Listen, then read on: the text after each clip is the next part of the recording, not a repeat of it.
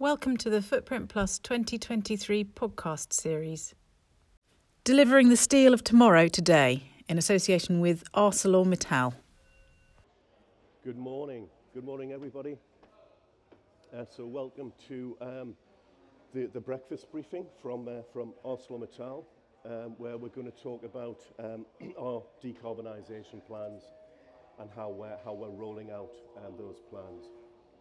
There's three of us on the stand today. So my name's Walter Swann. I'm kind of an ArcelorMittal employee in the UK. Come from a construction background, so hopefully speak your language.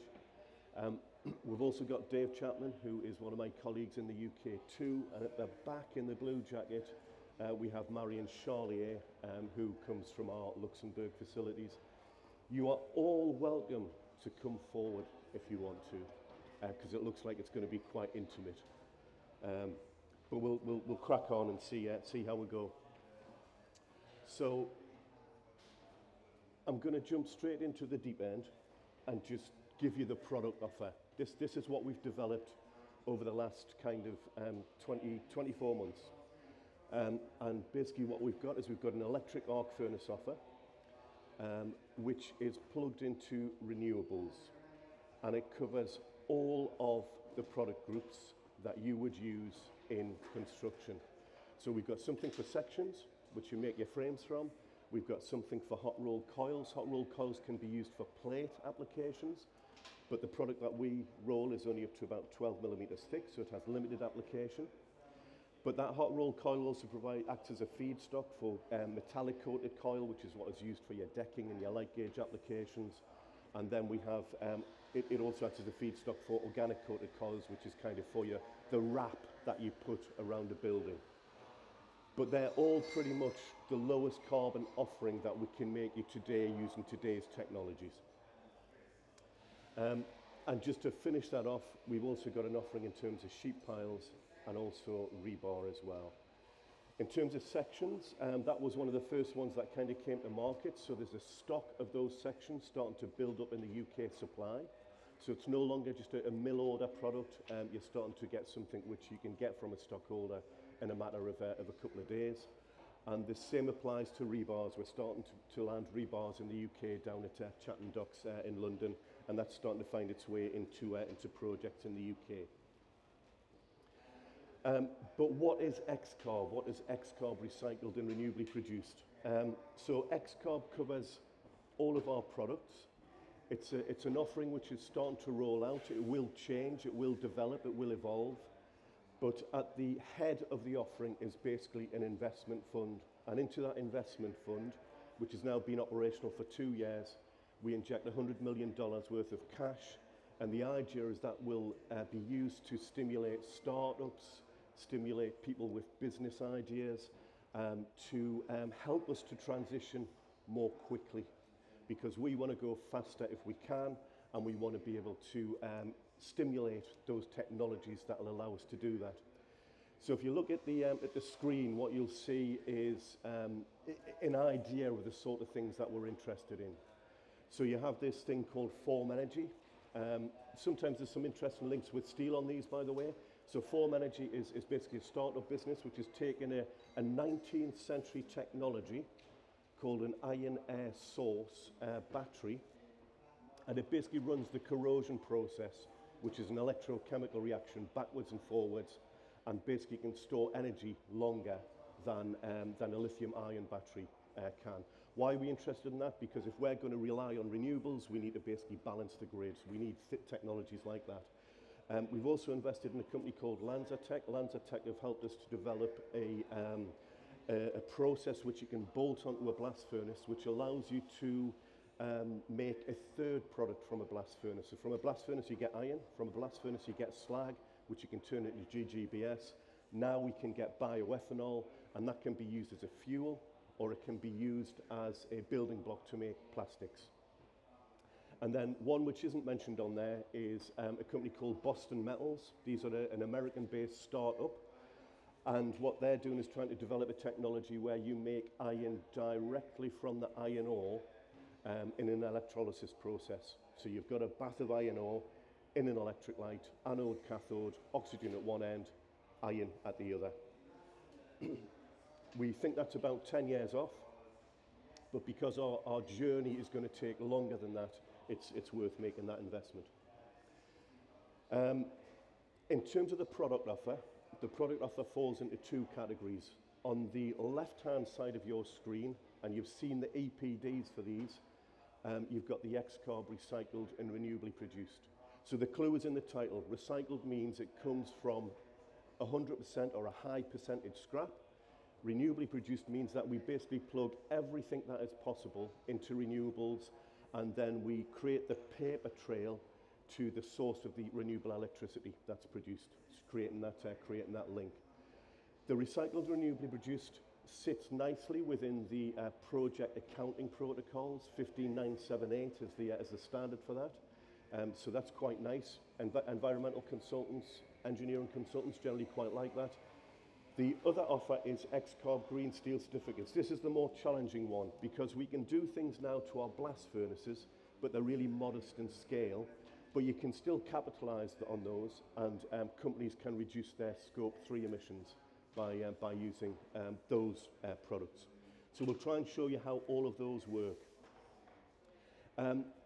We're starting to have a little bit of success in the marketplace. So 3 recent projects in the UK. One on the left, on the top left there is Worship Square, which is kind of under construction in London. We worked with the developer client on that one, and they used a number of our products. One of them was the X-Carb, but we also looked at High Star 460 columns to reduce the amount of material that you use in the building. There's a distribution centre there, which was done with a client of ours who buys steel from us, Barrett Steel, so that's a distribution centre. And then there's some transfer trusses that you see down there at Canada Wharf. But they've been successfully implemented in the UK in the last 12 months. And there's more in the pipeline as well that we're starting to see. Just as a little bit of a recap, and I apologise if you already know this, there are 3 ways that steel is made, 3 principal ways that steel is made around the world. So on the left-hand side, you have the blast furnace, which operates in conjunction usually with a basic oxygen furnace. That accounts for 70% of global steel manufacture, and you use the primary materials. You use iron ore, you start with iron ore. If you look at products from the blast furnace, they'll have an impact, an environmental impact of around about 2.5 tonnes of CO2 per tonne of steel produced.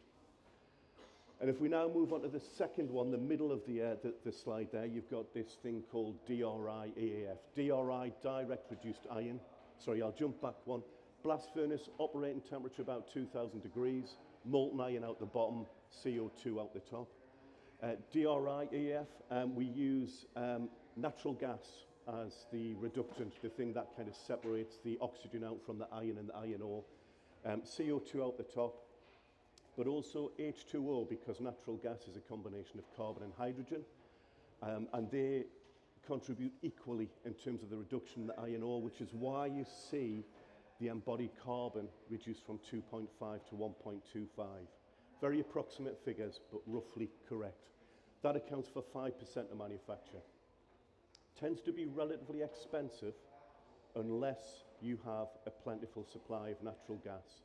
So very, very popular in Iran. They've got lots of natural gas. You find that technology quite commonly, and we're starting to see it more in the United States as well, where they've got, because of fracking, they've got more supplies of natural gas. And then the final one, which you'll associate with kind of electric arc furnace. When you think of electric arc furnace, you'll think of this process, which is basically where we capture end-of-life steel, melt it down in an electric arc furnace, and turn that into product. That accounts for around about 25% of global manufacture and has an embodied carbon factor of 0.5. So those first 2 on the left are generally referred to as primary steel making because they start with iron ore. The one on the right-hand side referred to as secondary steel making because it starts with scrap, so kind of steel with historic emissions.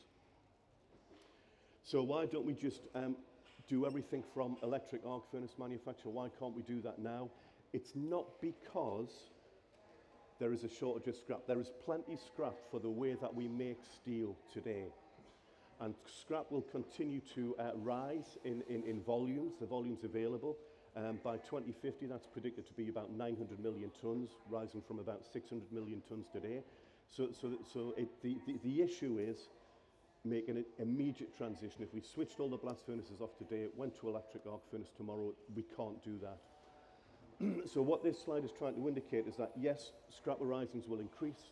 Yes, there will be a gradual transition to electric arc furnace, but we're still going to need primary steel manufacture. We're still going to need quite a substantial amount of that. So the onus on a steel manufacturer is to transition to a zero carbon way or a low carbon way of making primary steel. And that's basically our mission at ArcelorMittal. Should say as well, ArcelorMittal, the footprint of ArcelorMittal in terms of the steelmaking capacity, we make about 70 million tonnes of liquid steel per year. And in terms of the split, we're pretty much globally aligned. So 70% is roundabout is blast furnace manufacture, 5% is DRI, 25% scrap based.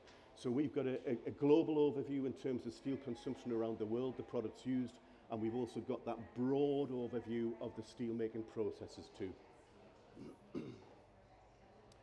So we made some promises in 2018, I think it was. That's when we started our journey. That's when we seriously started to think about how we decarbonise our business, how we decarbonise steelmaking. And we went through a process of trying to develop the processes that we'd implement to help us to achieve that. So in 2019, we published our first climate action report. A little bit of a stab in the dark. We basically committed to net zero by 2050. Not 100% sure about how we were going to do it. In the second climate action report, that focused on Europe and a plan for Europe. You started to see a little bit of a change in emphasis about the technologies that we'd roll out. And then in 2021, we've basically got a game plan which covers our global operations.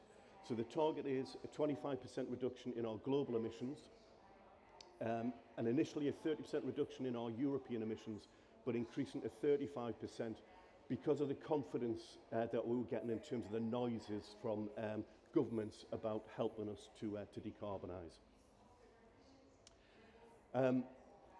That's the roadmap from that second climate action report.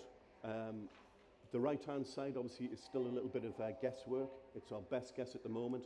But the left-hand side, so between now and 2030, we've got a very clear vision of what needs to be done and how we're going to do it. So there's a little bit of code in there. So you'll see that there's talk about steelmaking transformation. What does steelmaking transformation mean? That means switching blast furnaces off and transitioning to DRI, electric arc furnace manufacture, because that gives us a route into hydrogen-based steel production. Category B is energy transformation. That's talking about working with the blast furnace, because we'll still need blast furnaces probably up until 2050 and maybe a bit beyond, but looking at what we can do to make blast furnaces better. Carbon capture technologies, circular carbon inputs at the bottom of the blast furnace. Increased use of scrap. We know that scrap volumes are going to increase, so it makes sense to capitalise on that. And then the final bit, sourcing clean electricity, obviously, but we also have a role to play in terms of creating more electricity capacity. And then the final one is offsetting. So offsetting we won't even entertain until well beyond 2030 because we've got a lot to do before then. So this is the game plan for Europe. This takes us to the 2030 target, that 35% reduction, and it essentially involves the building of a number of DRI EAF plants. So sorry, I'll just step down here.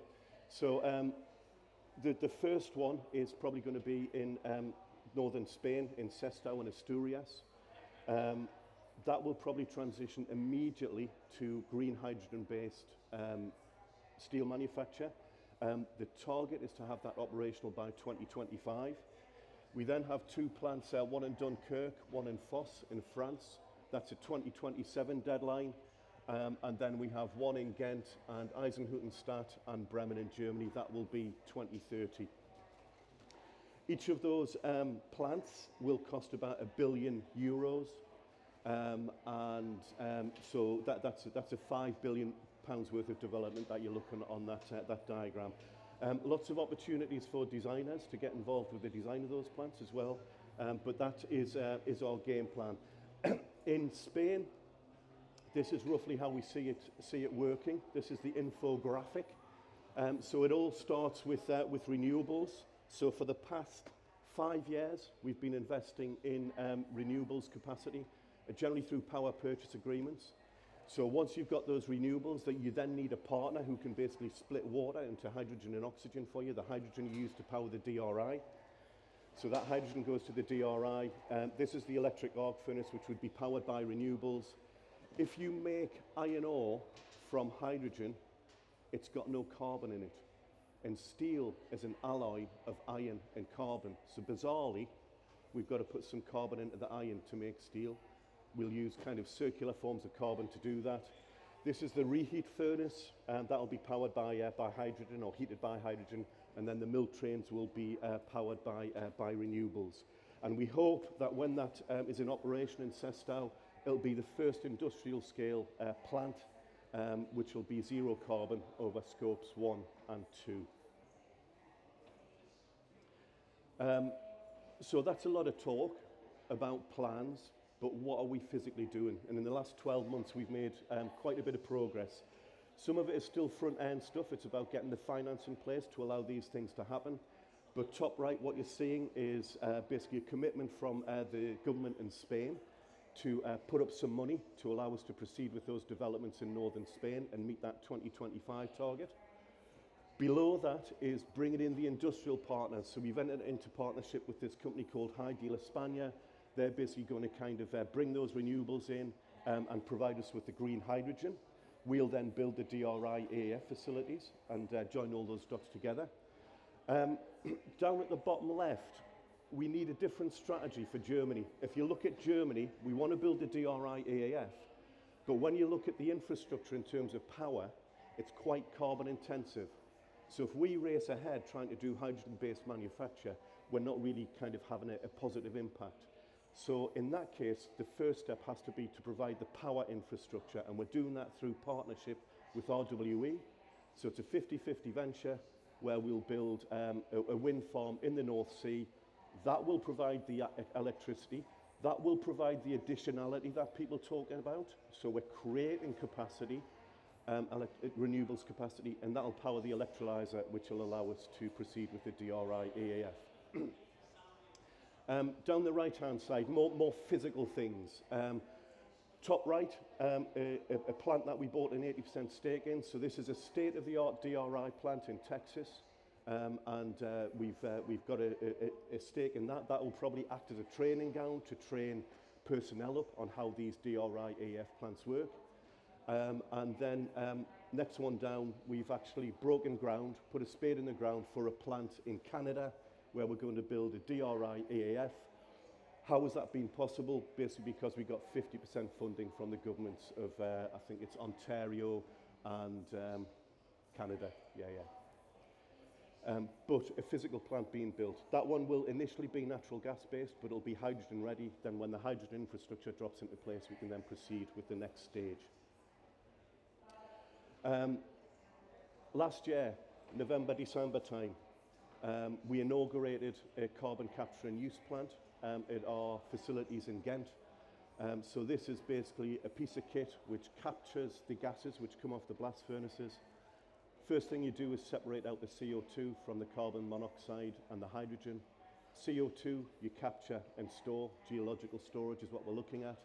And then the carbon monoxide, the hydrogen, you can put through this process, and out of the end you get bioethanol, and that can be used for plastics manufacture. Another project which is due to be inaugurated sometime this year is taking end-of-life plastics, treating them through a process called torrefaction, and then injecting them at the bottom of the blast furnace and displacing fossil coal, and that creates a loop between what comes off the top of the blast furnace and kind of what you put in at the bottom of the blast furnace. So those two things what to do with that category A, category B in terms of the game plan. So the transition to DRI AAF, looking at the energy that we use in terms of manufacture. This next one is kind of about securing our scrap supply and strengthening our scrap position. So over the course of the last 12 months, we've basically procured 4 scrap businesses. John Lorry Metals in Scotland, a facility in the Netherlands, another one in Germany, and another one in Poland.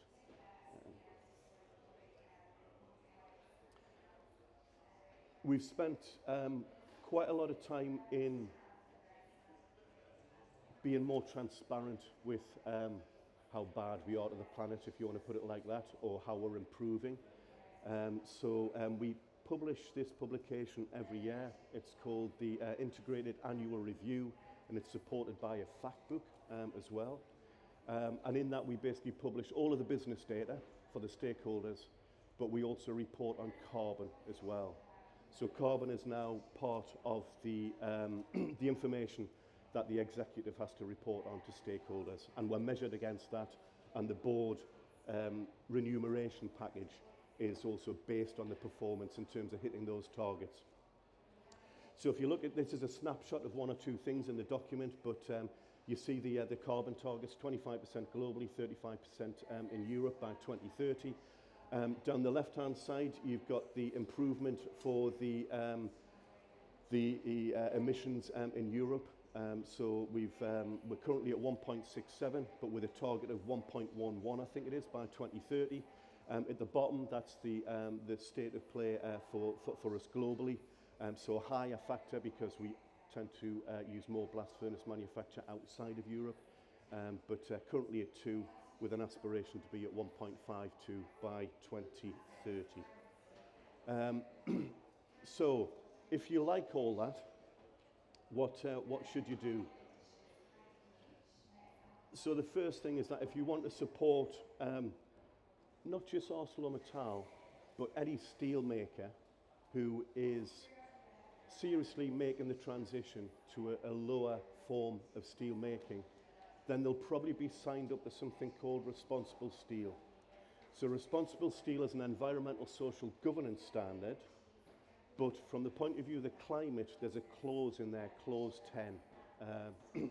And basically what that kind of holds the company to is looking at each of their steel production sites and developing a plan, a decarbonisation plan for that site. And it'll probably be different for every site. Once you've got the plan, you've then got to roll out that plan. And because this is audited every 2 years, it means that you're getting measured and audited against that plan. So it's not just about the plan itself, it's about rolling out that plan too. We've spent the last 2 years, we're not quite there yet, it's still a kind of in the process of being rolled out, but down the left-hand side of the screen there, you can see all of the sites which have been audited to responsible steel. We've got a couple of site audits which have been completed, but we haven't yet received a certificate. And again, there's still 1 or 2 that we need to complete on that, but we're quite far away along the path there, along the journey. At the beginning of the presentation, you saw the X-Carb recycled and renewable product offer and those EPDs. There is another offer, which is X-Carb green steel certificates. And it's a little bit tricky to explain. But primary steel making is the tough one. That's where the work needs to be done. But there are things that we can do now, and we've done small things. So what you're seeing there, kind of top right, bottom right, is connecting the coke ovens. So if you're a primary steel manufacturer, you usually need a source of carbon. That source of carbon is usually coal. What you do is you put coal in a coke oven, you burn it without oxygen, and you end up with a very intense form of carbon in the form of metallurgical coke. You put that in the blast furnace, and that helps with the reduction of the iron ore. But it emits gases when you those coke ovens emit gases. So if you connect those gases into your blast furnace, you can displace fossil coal injection at the bottom of the blast furnace. So that's what we did at Heon. This was in 2018, and we made a saving, and it looks quite big. It's 125,000 tonnes of CO2 that's being saved every year because of that action. But if we then go and write an EPD, which will cost us about £20,000, the value on the EPD would have gone from, this is for the plate that we produced, from 2.6 down to 2.52. We want to offer you things that you see a value in. We want to offer you things that you're prepared to pay more for. and we don't think you'd pay more for that. So what do? Because we've rolled that out at one of our we generally have 2 blast furnaces per site.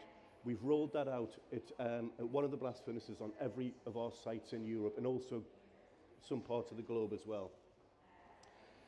So the proposition is that we use this thing called green steel certificates, and that's basically where we gather all of those savings only from the blast furnace sites, only from the primary steelmaking sites, and we divide those CO2 emission savings, and they're audited by a company called DNV to ensure that we play fairly. They divide them by a value of 2.112. The significance of the 2.112 value is that that is the average emissions from a blast furnace in Europe, and you convert those emissions into a quantity, in effect, of zero carbon steel, these green steel certificates.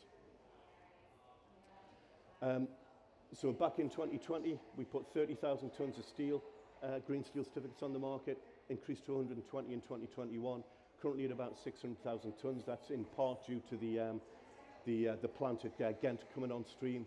And that gives you a mechanism to reduce your Scope 3 emissions. And that can feed through into your project emissions too, as long as you're prepared to have a little bit of a flexible approach. It doesn't quite fit with the project carbon accounting protocol that's used in 15978, but it does give you a way of trying to allow for that in your project. So these are our blast furnace products. That's a standard EPD, no fancy reductions. It just measures what happens with that product in the process, following 15978. This is how you take account of the green steel certificates. You'd take the A1 to A3 value from those EPD that I've just shown you, and then if you bought 100 tonnes of steel and you bought 100 tonnes of green steel certificates, you could deduct 2.112 from that EPD value. If you only bought 50 tonnes of green steel certificates but bought 100 tonnes of product, you'd deduct 1.00 whatever it is from that figure.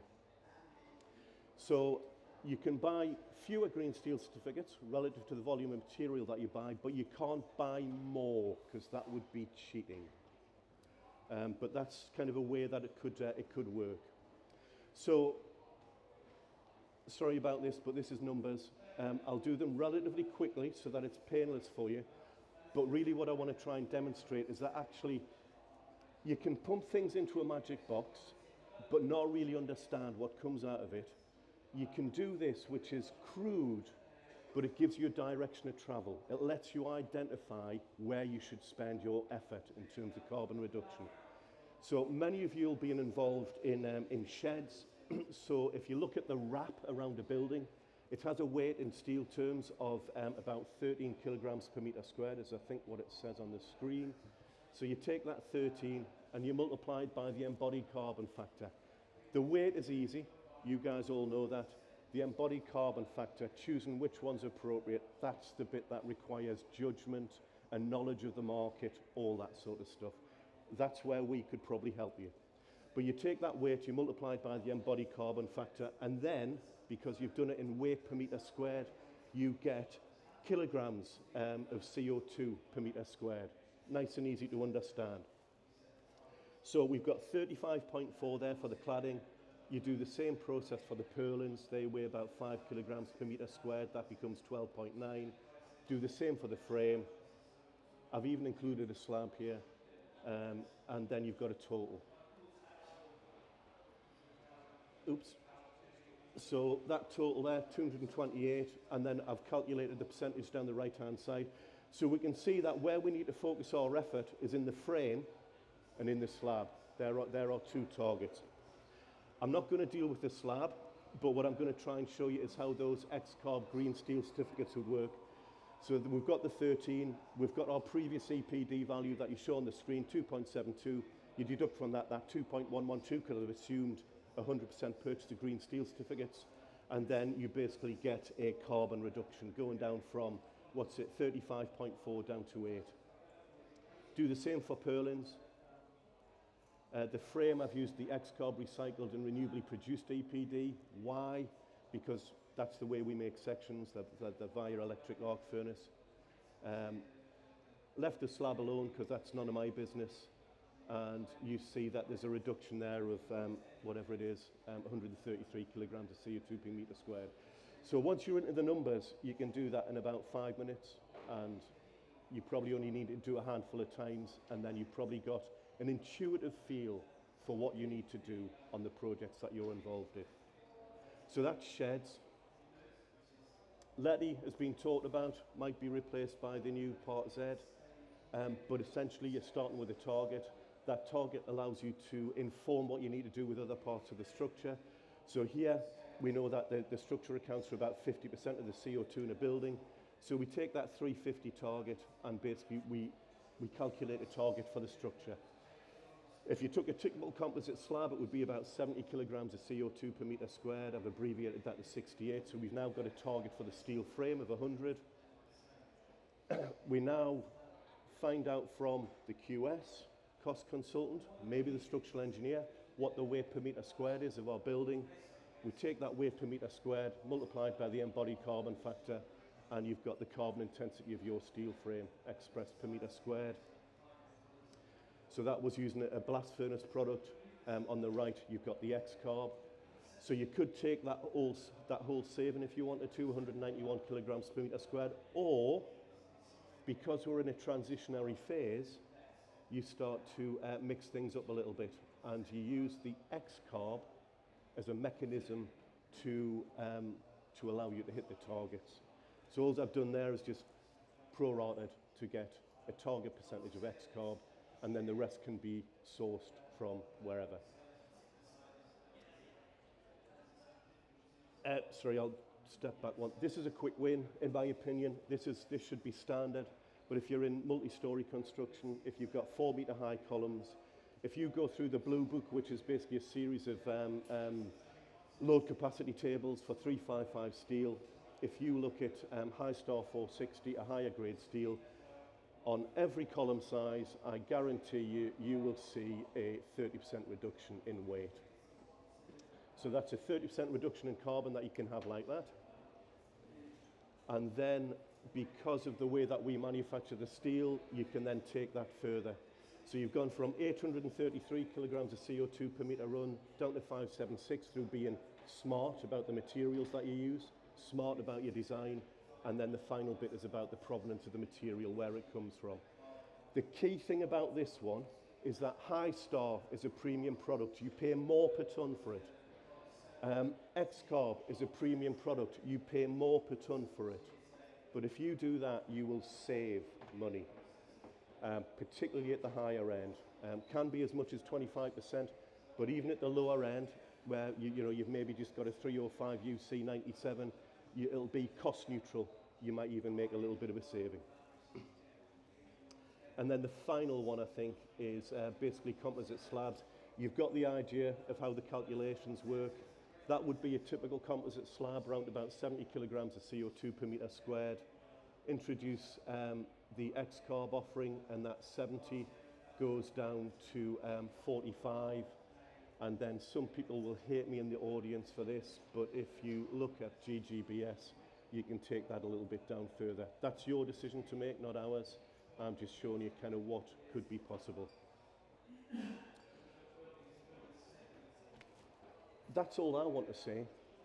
What I want to do now is invite Marion to the stage, and Marion's going to talk to you very briefly and try and join some parts of the loop. So around the arena yesterday, we heard lots of talk about steel reuse.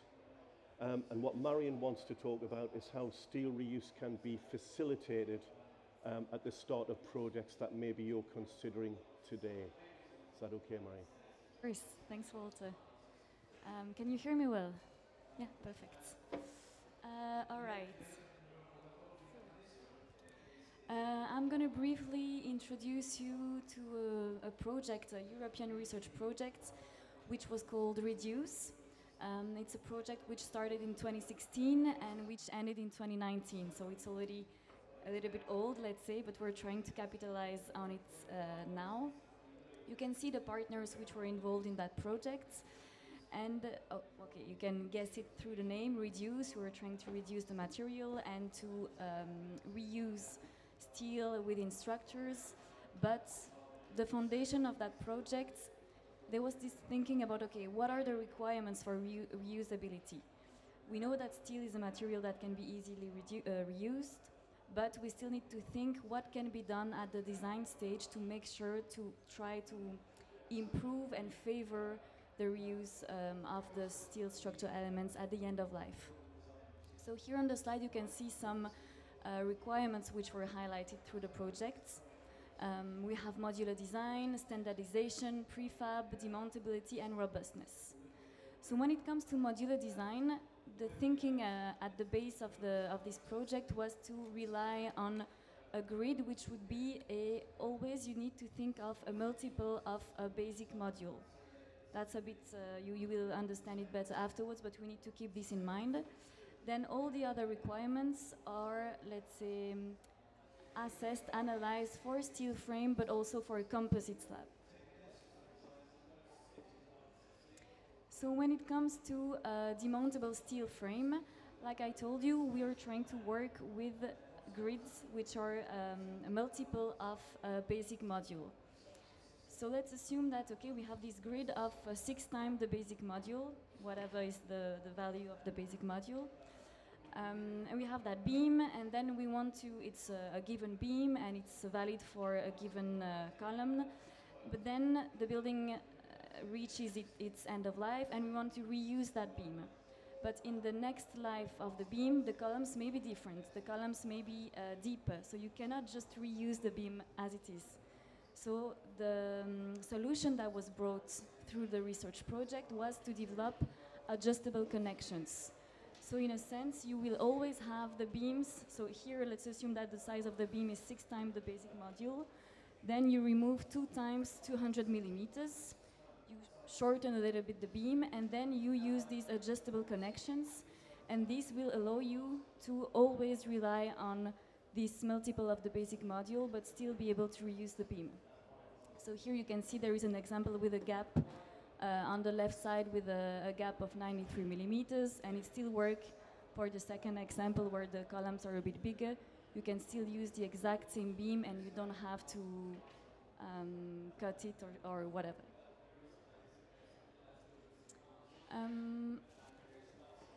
Yeah, about these connections, I mean, it's all the basic principle of all of that is the same as the Lego games. We will be always using a multiple of the basic modules, and you can always reuse them and work with a stock, and you can even, for example, rely on tools like the stock matching tool that was presented yesterday.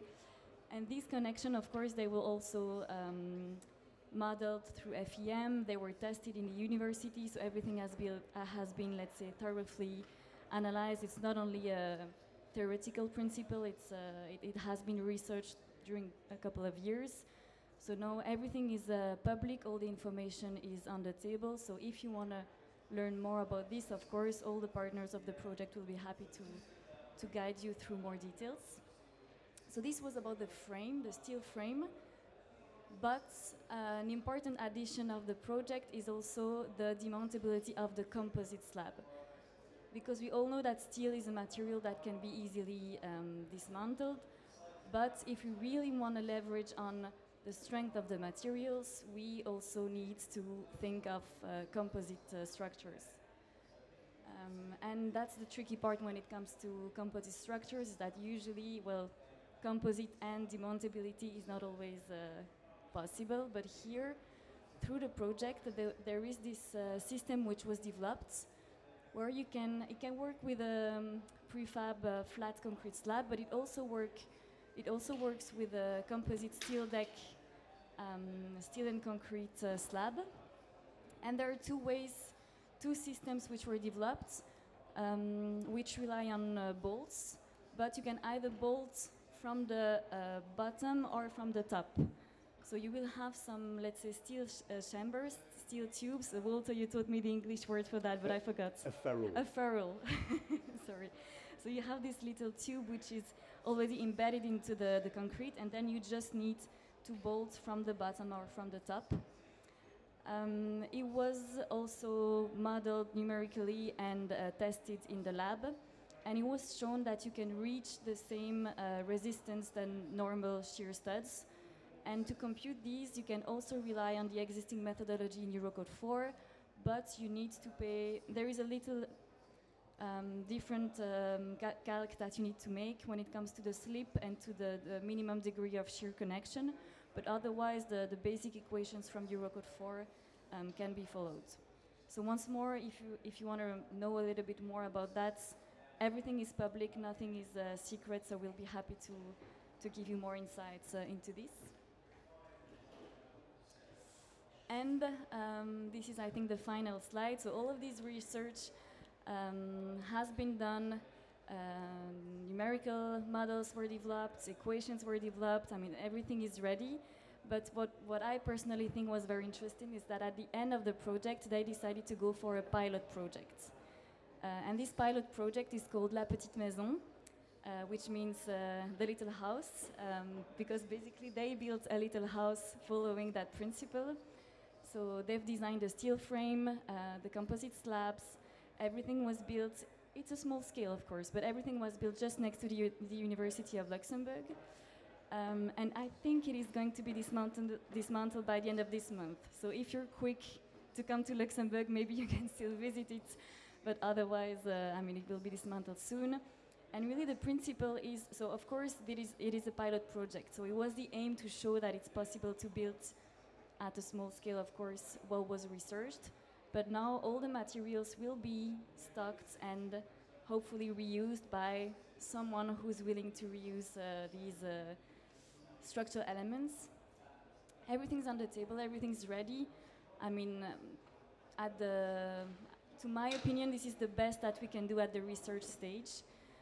Everything is public, everything can be shared. I think every partner of the project will be more than happy to discuss with you to try to scale that up and to use these principles in the frame of a real project. I think everybody's waiting for that. So now the question is, are we willing to capitalize on this, and are we willing to do the extra mile to make sure that we can use this principle in a real project? And so that's a bit the message that we're trying to pass, that okay, we have all of these developments which are ongoing in the frame of the steelmaking, but we're also working on developing efficient structural systems, new ways of building, and we're here to make sure, I mean, trying our best to make sure that it happens, and we're here to answer the questions if you have some and to support you through these initiatives if you want to take them. Yeah. Wonderful, wonderful. Thank you, Marion. Thanks. So that's kind of our offering this morning. Dave, myself, and Marion, we're around. Well, I'm around for most of the fair. I think Dave and Marion might be around maybe till around lunchtime. And we're happy to take any questions that you might have now, of course. So yeah, I have to tell you, because this is a lot of information, everything was recorded and will be available on the Footprint Plus website. So if you want to come back, of course we're here as well to answer the questions, but still if you want to come back on the presentation, it will be available on the Footprint Plus Lovely. website. Thank you, Marion. I think that gentleman there, should we?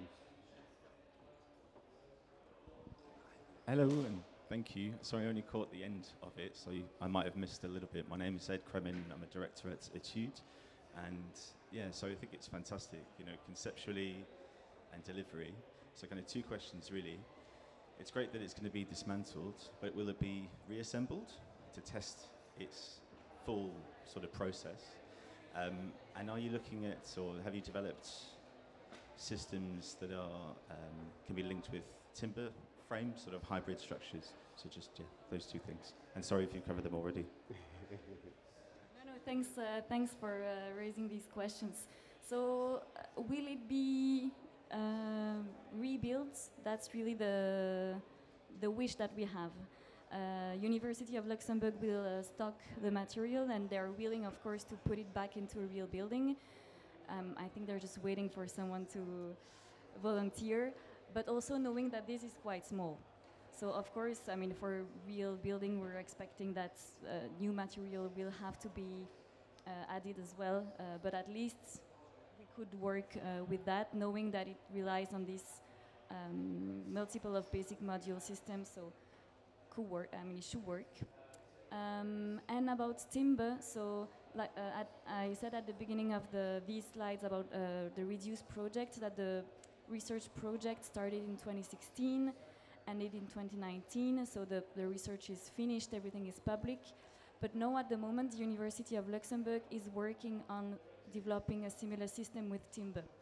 So demountable composite steel plus timber system, but the research is ongoing. So there are things which are available because some publications are being made, but I know that tests are ongoing. Yeah, research is ongoing, so some stuff are still, it's not top secret, but I mean, it's not everything is ready to be disseminated yet, but it will come shortly. So if you are interested, of course, we can keep you informed and also put you in contact with the people from the University of Luxembourg who I bet will be happy to take you through this. Thank you. I really liked that presentation on the reuse. That's great. On the DRI, you said I have a few questions. You have to add carbon. You said you use circular carbon. Yeah. First one is, what is circular carbon? Second is, to get DRI at scale to be financially viable, you say you have to do fracking. That doesn't sound good to me. So. No, I didn't say that. Well, no? sorry. If we take the first one. Right. If you use DRI using hydrogen, that's when you need carbon. So the circular form of carbon, it could be wood waste, it could be those waste plastics from the plant. But basically you need a source of carbon. And all we're saying is we're going to be careful about that choice of carbon. We're going to try not to use fossil carbon, which would be the easy choice. So it's really just that thought process initially, but I think the initial thought was probably a wood-based, a bio-waste type product. In terms of the fracking, we don't need gas from fracking. What's the best way to put this? What we've got to ask ourselves is we've got a blast furnace which emits 2.5 tons of CO2 per ton and use fossil coal. And we've got that choice, or we have a choice of a DRI AAF, which is hydrogen ready, but we can't use hydrogen yet. So is it better to use natural gas, which may come from fracking, with half the footprint, or do we wait for another 5 years for the hydrogen to come on stream? I don't know. Sounds like a very nuanced topic anyway. These are difficult decisions, aren't they? There is no perfect solution. The only thing we've got to do is take a step and then take another step. Yeah. So what we're doing is we're taking that step. We know it's not perfect, but we've got the eye on the future. We're making the kit hydrogen ready. The hydrogen's not there yet in that part of the world. It will be, it'll come, but we can do something now. Yeah. So that's why we're doing it, yeah. Okay, one final one, sorry. Your scrap figures, have you considered reuse in any of them and how it might take off? Because we're certainly seeing a bit of a trend in reusing steel, certainly in London at the moment. Do you think that's going to impact your scrap? The scrap.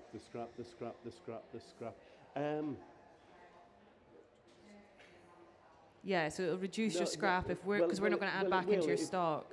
It's kind of an interesting proposition. Will it affect it? Yes, of course it will. Is it going to have a significant impact?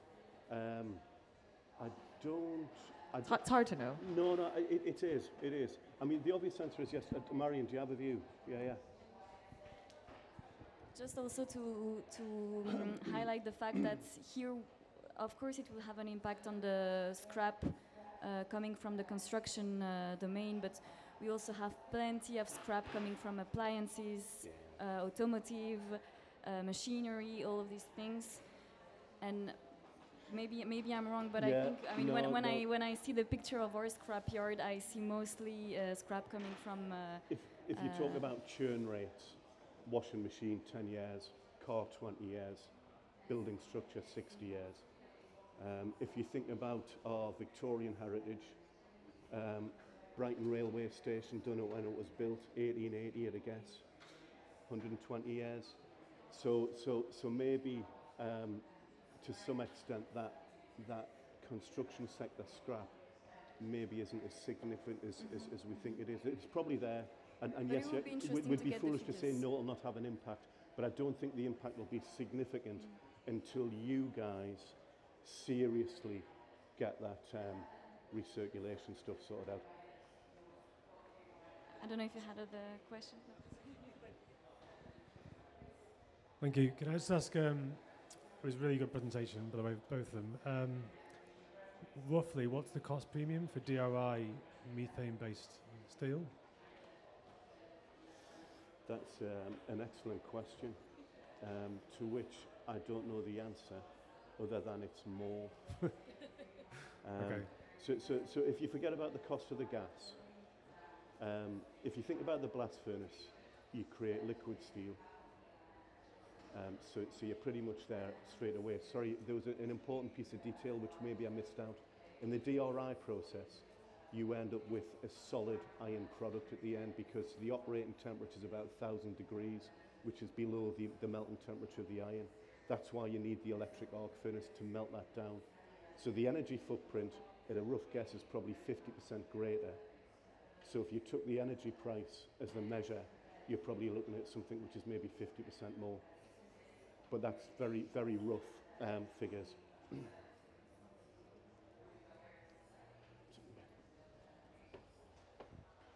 Good stuff, thank you. Just on the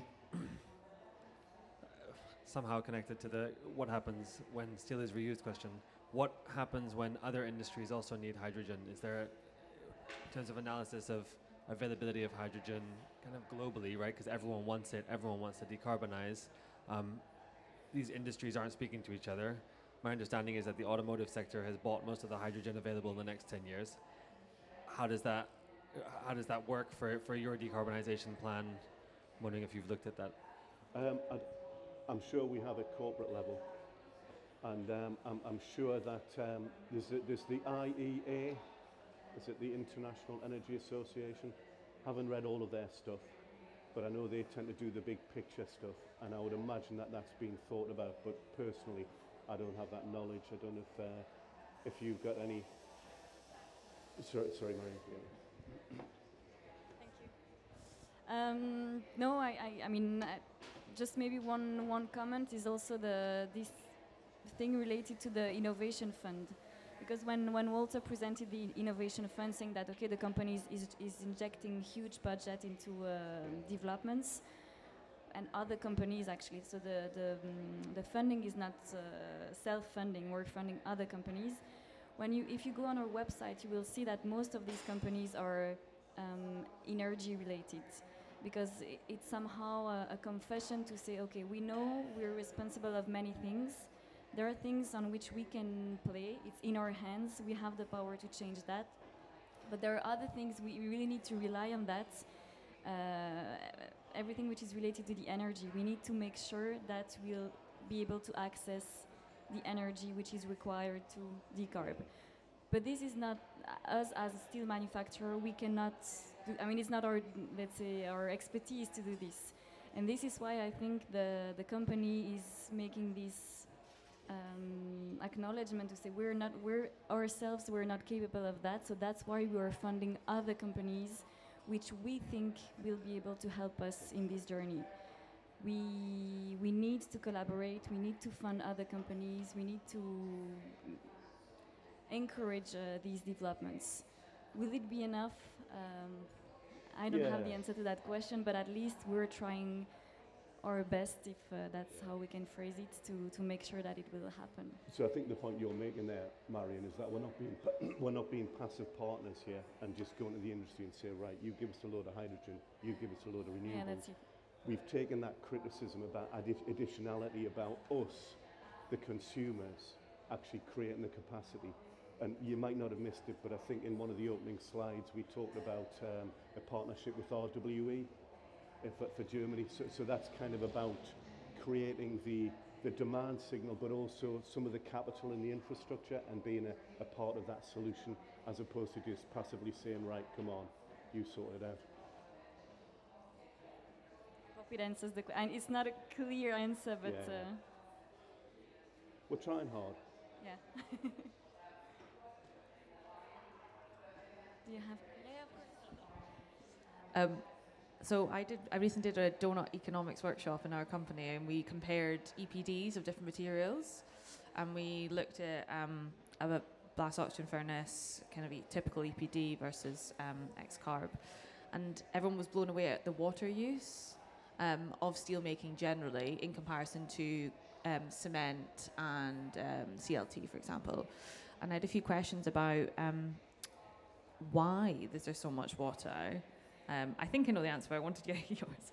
And does any of that water get reused? I think on most steelworks, yes, a lot of water gets used for usually contact cooling. I think it is. It's for the rolling mills. Yeah, that's what I thought. But usually it's done in a loop. It's in a circulation system, and of course you'll get losses, but it'll be topped up. Generally speaking, I think it'll depend on site to site, but probably you'll try and use water which is from non-potable water. So you'll maybe look at an estuary. It'll be untreated water. You put it through the system.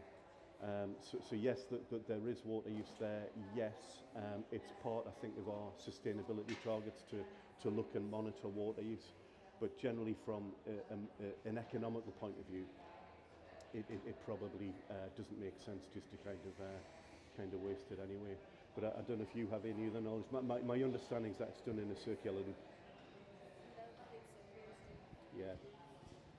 Just for in Luxembourg or Belval mill, we have a closed loop system for the water, and of course, because temperatures are very high, there is some losses for sure, but it's a closed loop system, and I would expect similar systems are installed in other mills, but I will need to double check. But in Luxembourg, it is.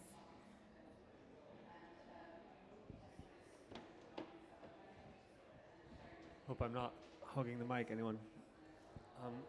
I was curious, you mentioned about your kind of scrap inputs being from all sorts of different industries, and presumably therefore all sorts of different qualities.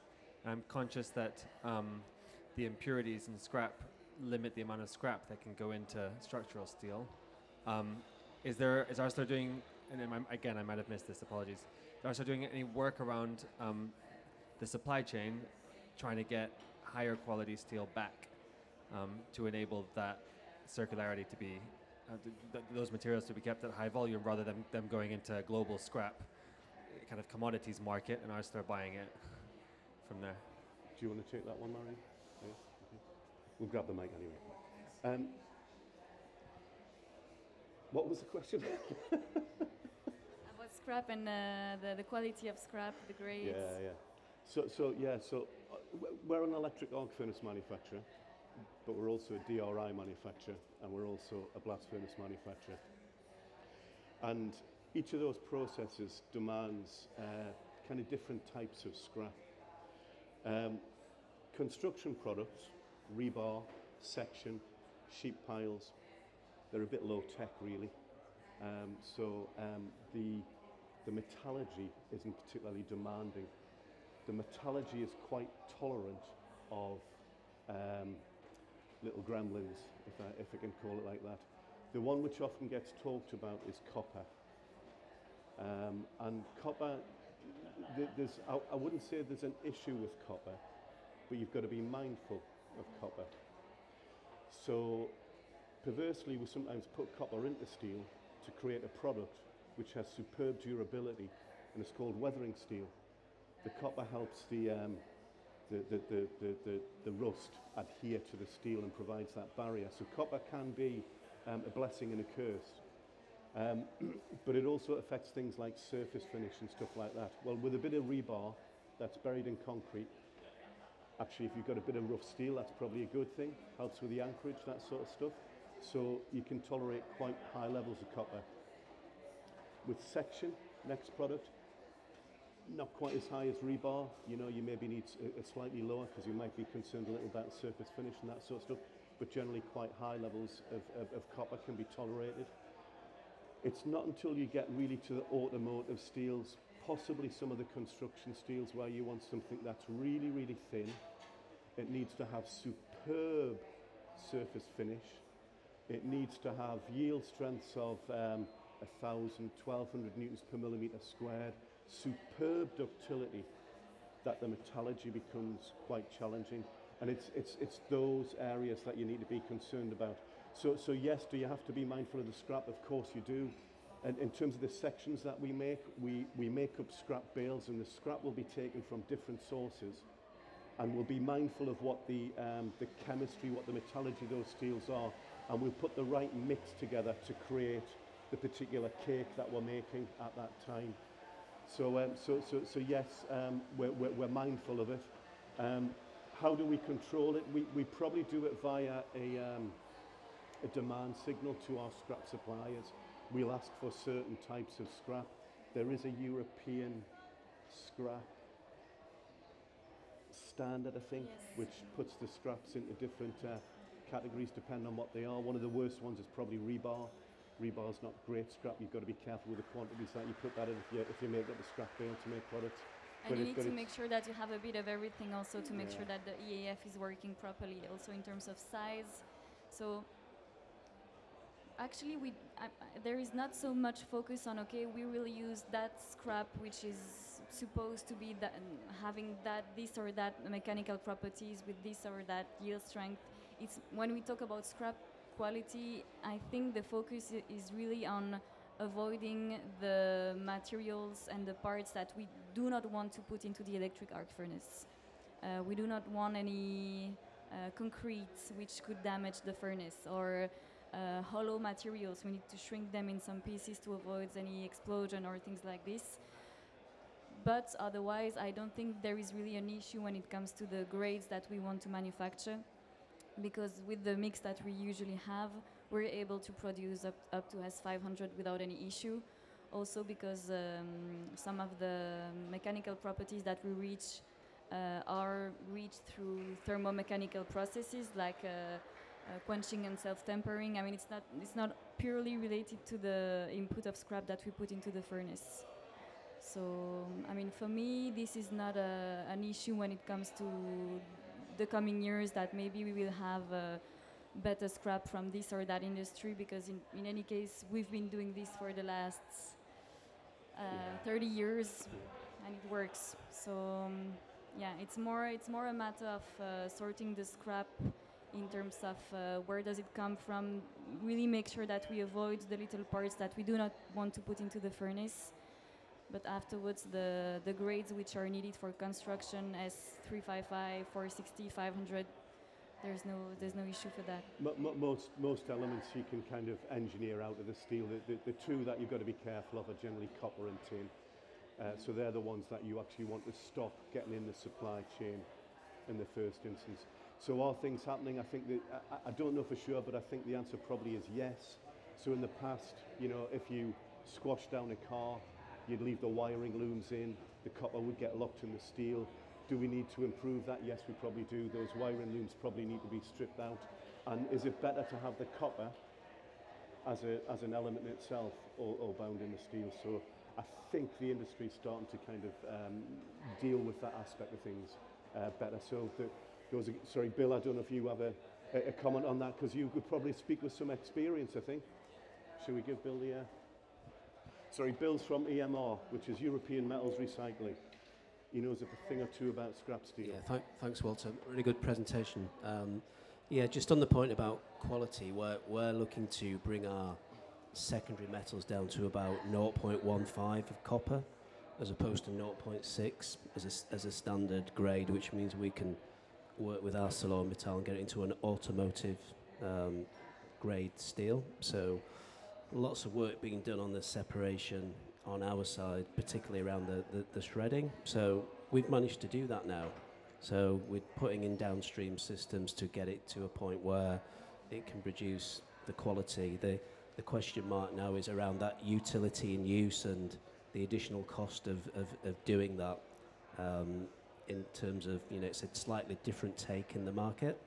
So the lower qualities will continue to go into rebar and blast furnace, but it is now being possible to produce a very high quality secondary metal.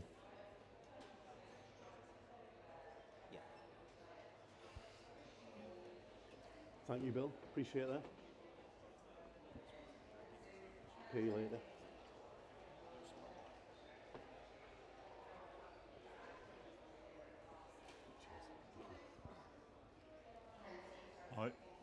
Apologies, I was a bit late turning up. Have you already done electrolytic separation of oxygen from iron oxide?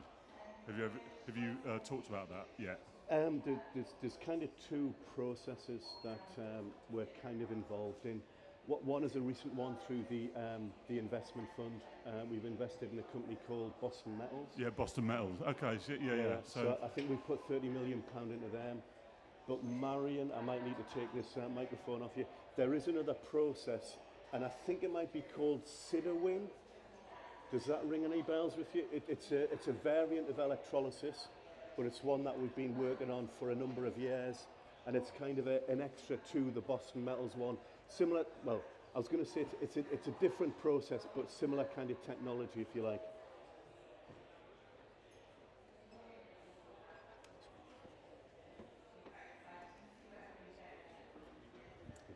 Yeah, hi. You said you are aiming at the 25% reduction in your global emissions. Could you lighten up a bit how much would that be in CO2 tons, and do you think it's enough, and what after 2030? So 25%. Is 25% enough? Well, it's 35% in Europe, so that's more.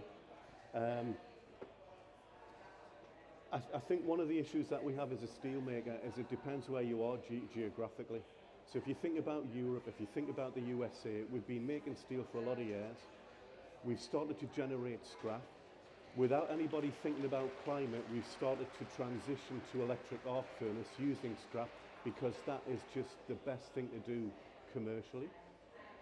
But in other parts of the world, they're still going through that growth phase. But if you look at, say, China's spent the last 20 years growing. Primarily, it started off with blast furnace, but without any encouragement from anybody, it started to transition to electric arc furnace.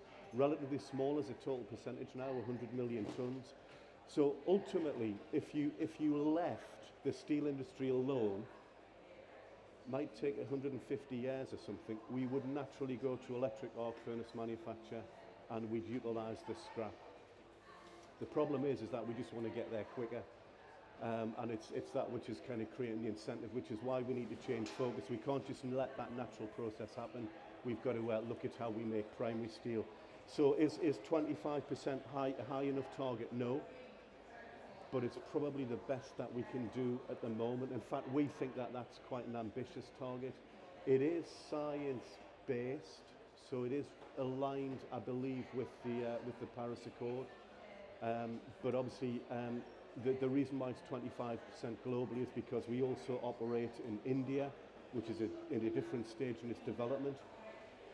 The hope is that we can take some of the technologies that we develop in Europe and we'll implement those in India, but we also work in Brazil, we also work in Africa, and they're at different stages, and it's more about having the infrastructure in place that facilitates the transition. The route really to zero carbon or low carbon primary steel making is hydrogen. So if you haven't got the hydrogen networks or you don't have the capital to invest in those, that kind of hinders your progress to some extent. I don't know if that answered your question.